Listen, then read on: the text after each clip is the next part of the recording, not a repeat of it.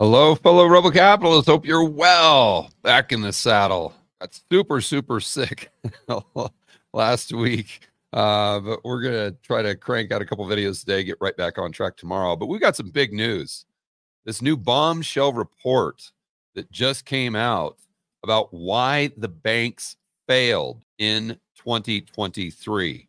We're going to go over that report. We're going to go over another report that I discovered that is definitely applicable to this that nobody's talking about. And then we're going to look at what's happening around the world, the global economy. We're going to connect all these dots to determine what the probability is that we have a continued banking crisis, kind of a rolling banking crisis going into 2024. Maybe that's what triggers the recession. Who knows? Let's dive right into it right now by getting over to this report from the Federal Reserve.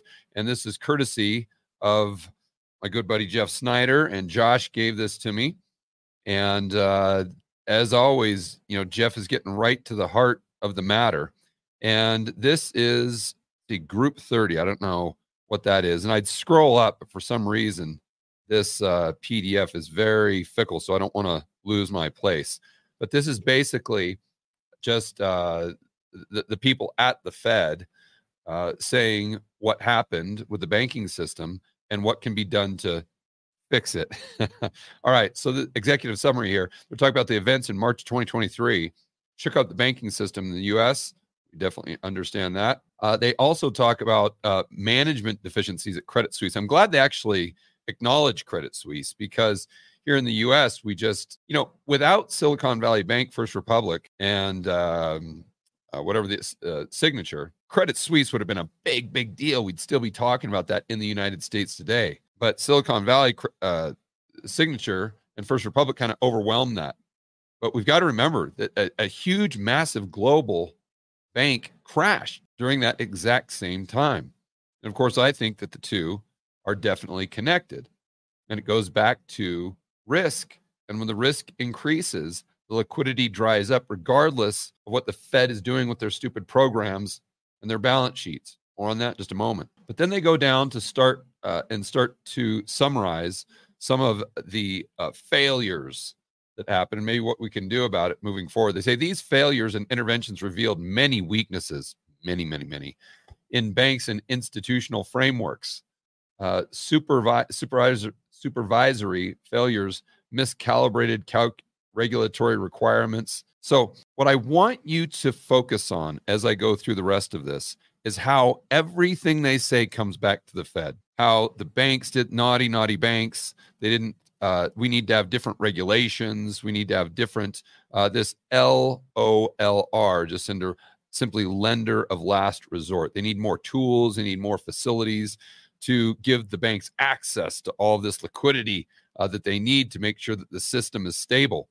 And they never, ever ask the question, why do banks need liquidity to begin with? You see, they never go down that path because either they're ignorant or it puts them into a very compromising position. Because if they ask the question that why did the banks need the liquidity to begin with? Why would they need the tool when they didn't need the tool before? If you take that to its logical conclusion, where you arrive is that the banks don't need the Fed and that the Fed revolves around the banks, not vice versa. And see, if they do that, then the cat's out of the bag. Then everyone understands that this whole thing is a psyop. We'll get back to that in just a moment. So now let's go to this. We're going to go to the other side here. I'm just doing this very gingerly because for some reason when I move it has a tendency to freeze. So to date, however often, perspective, ignoring, for example, the important contribution of the role of easy monetary policy and channels by which failures can threaten the financial stability. Analysis also often assesses reform piecemeal rather than holistic and not always considering ongoing longer-term developments and structural changes. So they're saying, okay, we need to understand the banks better so that we can provide them with all these liquidity needs moving forward, because we understand that the monetary system is fluid, it's always changing, it's always evolving, and we need to make sure that we're on top of that with regulations and with tools to provide liquidity to the banks.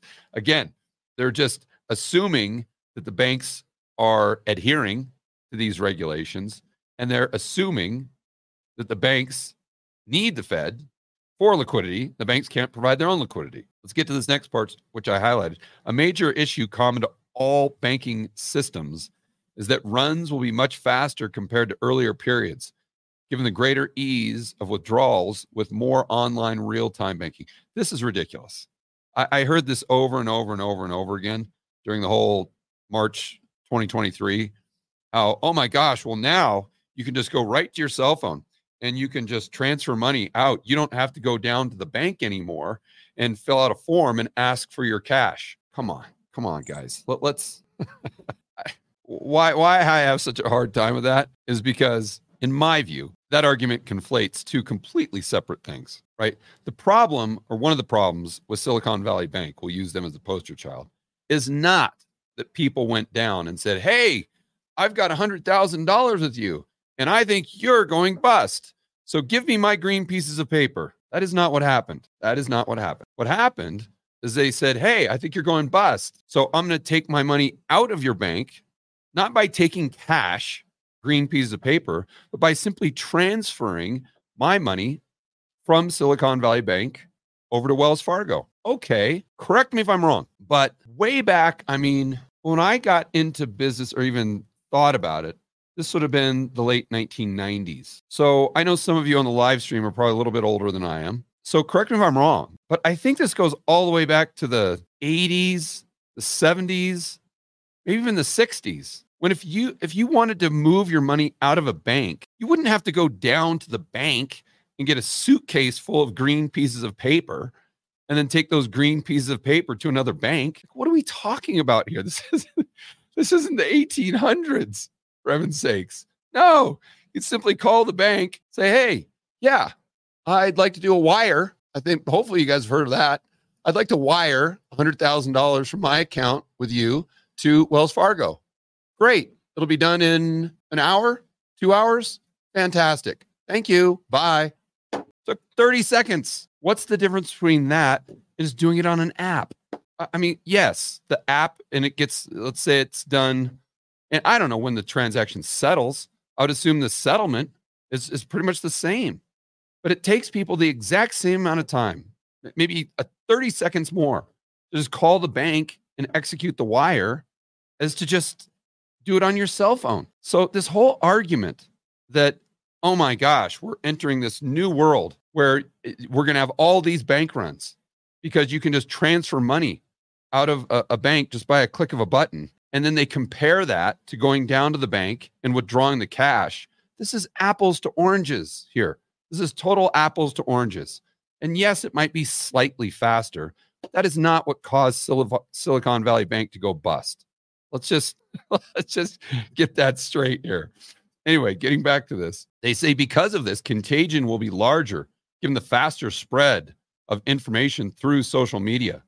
Finally, analysis place too little emphasis on inadequacy of current lender of last resort regimes.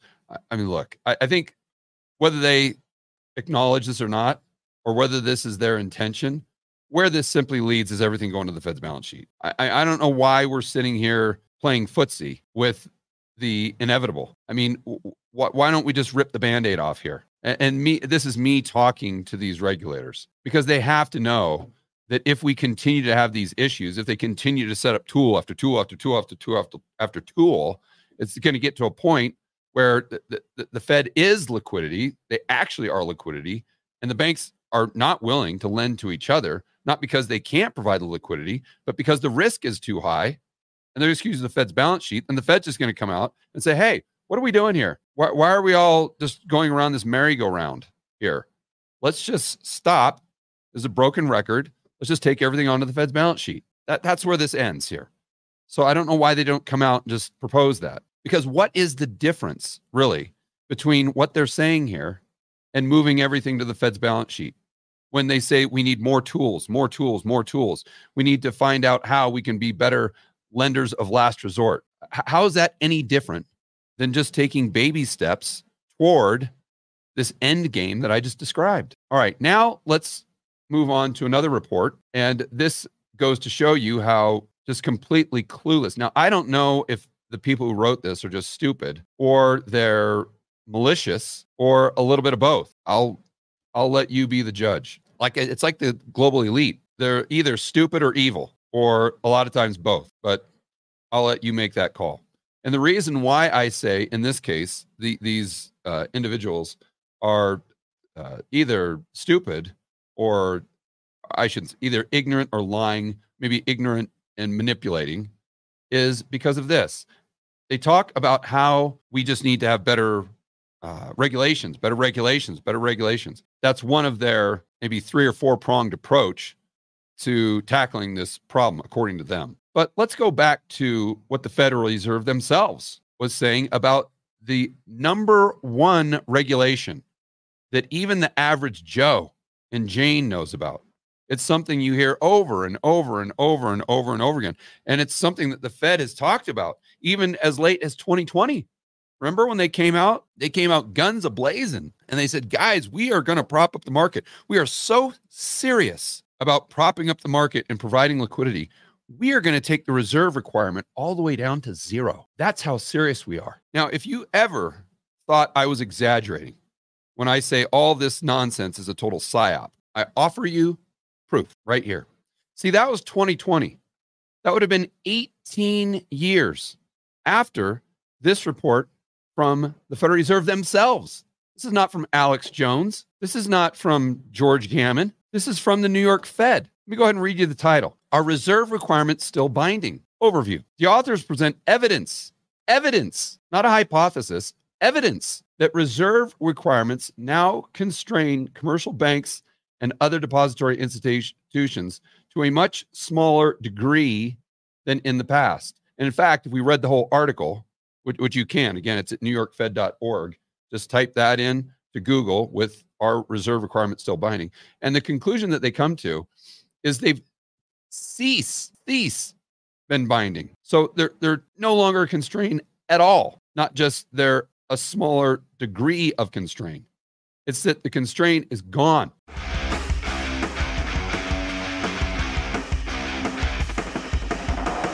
Hey guys, I want to remind you to check out Rebel Capitalist Pro. This is the incredible online investment forum that I have with investment experts Lynn Alden and Chris McIntosh. It includes professionals such as Patrick Ceresna from Macro Voices. He specializes in options. Jason Hartman, real estate, and Brent Johnson with macroeconomics. If you want to build wealth and thrive in this world of out-of-control central banks and big governments, Rebel Capitalist Pro is the resource you need. So check it out today at georgegammon.com/pro. That's georgegammon.com/pro. We'll see you inside with the fellow Rebel capitalists that are taking their investing to the next level.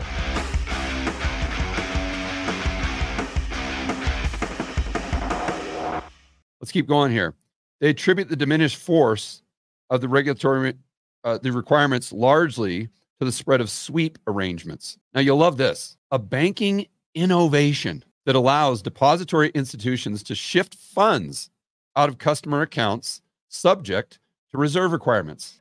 And for those of you who watch the channel or been watching it for years, or my whiteboards, you've heard me talk about this over and over and over and over and over again. How they set up these sweep accounts to get around the reserve requirements so they could do as many loans as they wanted. Didn't matter how many stupid reserves they had. And this explains why the bank reserves didn't go up from 1980 to 2007. It's because the banks weren't using them at all. And this is just further proof. Let's keep going here. The authors then argue that as reserve requirements have become less binding, or not binding at all, banks have been able to economize on vault cash holdings that they use to satisfy, or bank reserves, they use to satisfy a large part of these requirements. Indeed. And I think that's interesting as well, because the reserves that I always talk about, when I go over these charts here, like this one, where it shows that bank reserves are pretty much the exact same from 1980 to 2007. Keep in mind, this includes vault cash. It includes vault cash. So it's not just bank reserves that they have on the Fed's balance sheet. It's also green pieces of paper that they're holding on to give to clients when the clients want cash, as opposed to the electronic digits that are in their bank account. So are we somehow going to assume that banks are using those reserves to settle with other banks? No, they're not using vault cash, for heaven's sakes. They're just going to use the reserves that they have at the Fed, or, shocker, nothing at all. they're not, excuse me. And when I say nothing at all, obviously they're settling, but nothing involving the Fed. They're just using their own balance sheet, for heaven's sakes. But they're not using the green pieces of paper or the bank reserves on that balance sheet. They're just simply extending credit to one another. That's all this is. It's just ledger entries, like Snyder says. All right, let's get back to the fun here. So let's see, less binding. Banks have been able to economize on vault cash, okay, that they use to satisfy a large part of the growth. Now, here's the kicker, guys, right here. Let me go ahead and highlight it. Indeed, banks now appear to be managing their cash flows more in accordance with business needs than with regulatory obligations. Who would have thunk? Who would have thunk that the banks don't care about regulation? They'll find a way around it. That the only thing that constrains the banks, let me just say that one more time, is risk. That's it. If they are presented with an opportunity where the risk reward makes sense, it doesn't matter about reserve requirements, obviously. And remember, this was 2002. So why should it matter about SLR? Why should it matter about Basel III? That doesn't, maybe it does, but I think the proof that we have, and right here, is that the banks will do whatever they want to do, regardless of these regulations. You see? So the fact that these people that did this report are talking about how they need better regulations, again, it's evidence that they're either completely clueless, or they're lying to themselves, or they're intentionally lying to you. Further proof is that when Jerome Powell comes out in 2020 and says, hey guys, we're really going to get aggressive here, propping up these markets and providing liquidity. We are going to get, prepare. Just hopefully you're sitting down for this one. We are going to drop reserve requirements down to 0 from 10%. You know, Jerome Powell has read this report from 2002, 18 years later, or 18 years earlier. You think that Jerome Powell, when he came out and said that in 2020, truly believed that that would do anything? You think with as much insider information as he has, he still believed that the 10% reserve requirement did anything? Of course he didn't. Of course he knew that that was a total moot issue. So why did he come out and act as though it was a big deal? As though he was doing that to aggressively support markets? Because they're all about psyops. If you haven't come to that conclusion, if you don't get that by now, dude, I've got you some oceanfront property in Arizona. I'd love to sell you. And I hate to give you the tough love here, but you're living in a fantasy world. I mean, you're truly just walking around here in the trying to look at macro through the lens of an ostrich who has his head buried in the stands. But wait, there is more. Oh, man, excuse me. So now let's look at what's happening in China, because if you haven't heard, China is collapsing. There's no other way around it here. China is completely collapsing. I probably should save this for a separate video, but this ties into exactly what we're saying. They're collapsing to such a degree that they have come out and said that they're going to start buying stocks. Now, what's interesting, and Josh, you let me know if you've heard other people talking about this, is they're using offshore bank accounts to try to bring in funds to buy stocks, which tells me they might be trying to import dollars. This might have a two-pronged approach here, that they're thinking, hey, we want to prop up the stock market by buying stocks, but we're not going to do that with yuan. We're going to do that by bringing dollars into the country. And therefore, it kind of kills two birds with one stone. But we'll save that for a separate video. Let's go over to this Zero Hedge article that talks about one of the strategies that the PBOC is talking about, and that's the central bank in China. They're talking about lowering reserve requirements by 50 basis points. Oh, yes, you heard right. So instead of reserve requirements being, 11% or something, I don't know what it was before, but now it has dropped down to 10.5%. 0.5%. So now let me ask you the question here. If Jerome Powell taking rates from 10% down to 0% in 2020, if he knew that was total bullshit, excuse my French, let's just call a spade here. If he knew that was total bullshit, you think that the Chinese don't know that a 50 basis point drop is I don't even know what's more extreme than BS. It's just total nonsense. It's total nonsense. If what Jerome Powell was doing was a psyop, this is, I mean, this is like some sort of Alfred Hitchcock movie.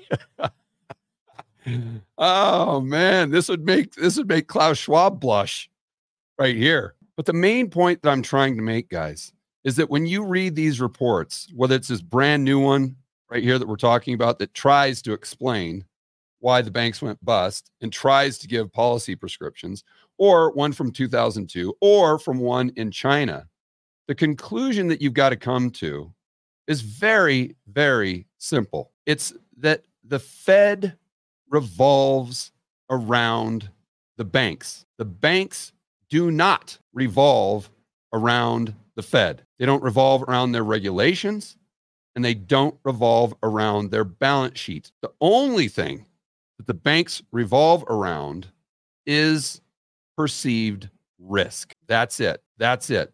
So anything that you hear to the contrary coming from the central planners is either completely ignorant or it's malicious, trying to get you to believe something that isn't true, trying to manipulate you, to try to take some sort of action, to try to manipulate you to do their bidding. A psychological operation, a psyop is pretty much all the central banks are right now during normal times. All right, guys, enjoy the rest of your afternoon. As always, make sure that you're standing up for freedom, liberty, free market capitalism. If you haven't got your tickets yet, you got to check out Rebel Capitalist Live. Just spoke with Mike Green. He's getting his flight set up. He's super excited to speak and talk to everyone at the cocktail parties. Jeff Snyder, you got Barnes is going to be there. Kenny's going to be there. The whole crew. You're going to absolutely love it. It's going to be the best Rebel Capitalist Live yet. That's May 31st in Orlando. Got to get your tickets now because the prices go up the closer we get to the event. Get those tickets at rebelcapitalistlive.com. All right, guys. We'll see you in the next video.